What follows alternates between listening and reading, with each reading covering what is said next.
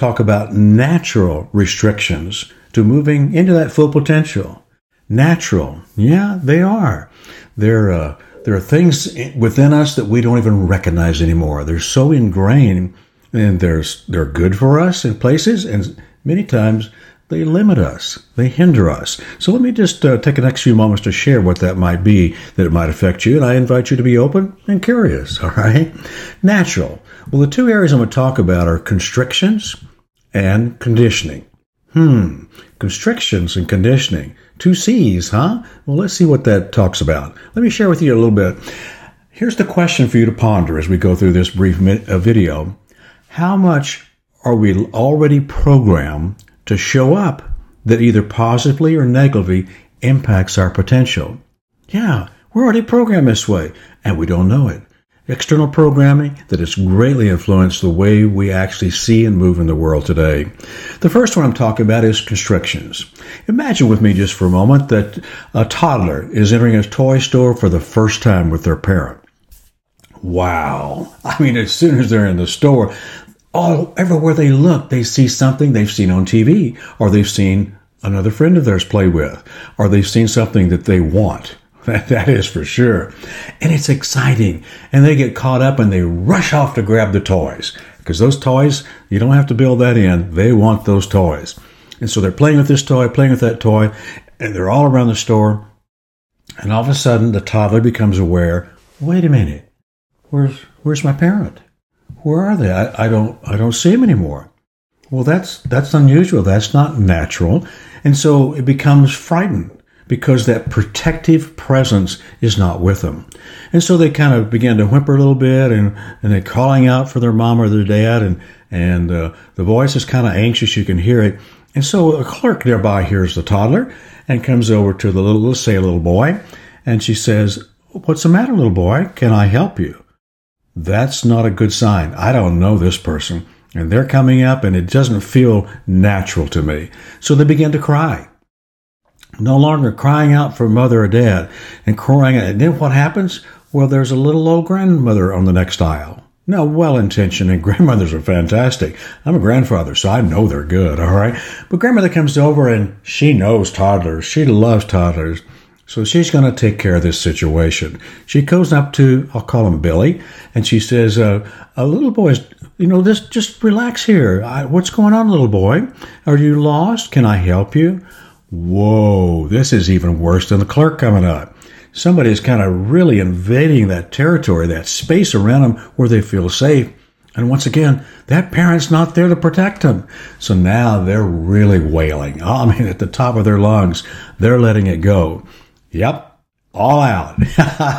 And the parent who's been a good parent looking for the toddler hears that cry. And a parent knows the cry of their child.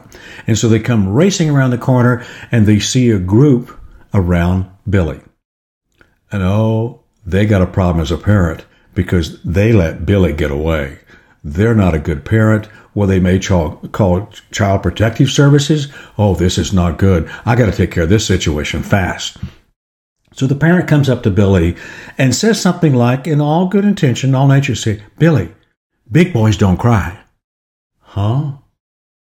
Where did Billy I heard that before. Big boys don't cry. And then she says, stop crying. Stop crying. I'm here. I got you.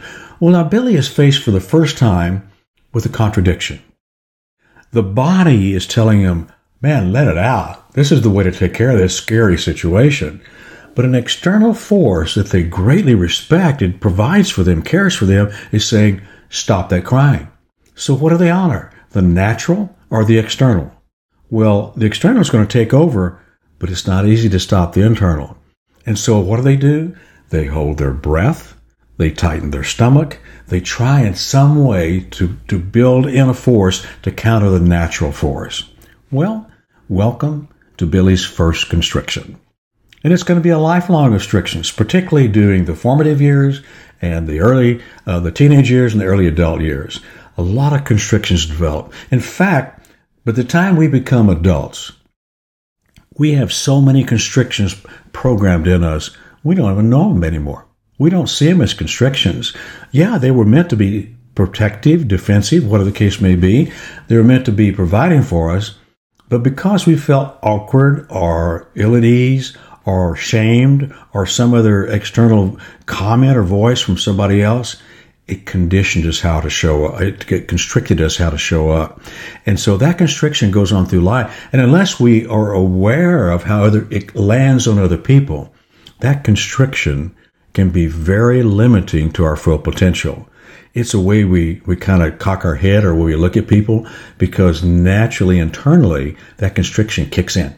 It smells like, tastes like, I'm going to have to react this way. So life will never be the same for Billy, nor is it for us. Some of this is good. A lot of it is not. And here we are, we're an executive, we're in our first job, we're in a good relationship, we're trying to really go ahead, we own our own company, we're trying to build clients, and yet there's a constriction internally that we haven't dealt with and surfaced, so we can shoo it away and we can become a more whole, healthy person going for us, all right? Constrictions, they accumulate through life and they become part of the body. Actually, breathing, tight necks, ever have a headache, sore neck? That's sometimes the cause of it. They become part of our defensive mechanisms. Most often, they get so ingrained they become part of the subconscious. We're not even aware of them. So the question I want to pose to you, what constrictions are part of your story? Do they need to be there? Do you know what they are? Do you know how to deal with them in a healthy way that no longer limits you and becomes really part of your strength? How do these constrictions affect your relationship with others? Because that's where potential really comes in, when you can really positively impact others. But these constrictions can be a holdback for you. Ponder that a little bit, all right? Then let me talk about conditioning briefly, the other C that's involved here. Conditioning can be good or bad. Yeah, it can be a good thing or bad thing. It's external and it's internal conditioning. So we can do it ourselves. We say, I'm going to do this, and that's an internal conditioning. And we learn to show up that way because we trained ourselves to show up. Or it can be external, somebody else, a coach or somebody else's, or teammates or somebody else in our life. The impact and the reason for it is going to shape us for our future event. Well, they can serve us well, or once again, they can hinder us. But we don't think about it. We're not aware of this, all right? Sports. Sports is always about conditioning, getting ready. I did a half marathon a few years ago, and real briefly, I learned from my coach, I didn't know anything about conditioning. My body needed to be trained before I ever took the first step to run. There was a whole lot of breathing, heart, muscular, all kind of conditioning to go on before I ever stepped into that sports to run the half marathon. See, that affects our career too.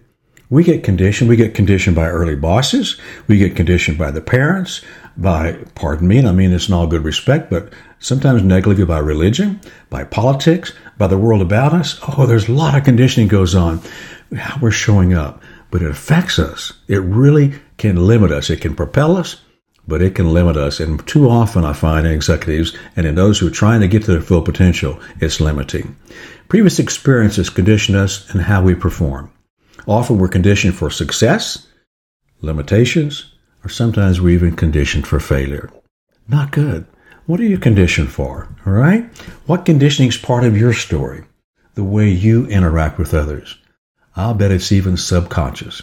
You may have developed a cliche or been given a cliche to kind of, hey, kick this in. This is with a cliche. But I'm finding too often it's a negative. It's a hindrance for your full potential. Well, that kind of gives you an idea about where you're going with your conditioning and your constrictions. Think about that. Ponder that for a moment. In our next video, video number 3, I'm going to surface for you a common practice, really common, okay, that reduces your odds to make it to the top 10%. Isn't that your full potential? Be in the top 10%? I hope so. See you in the next video.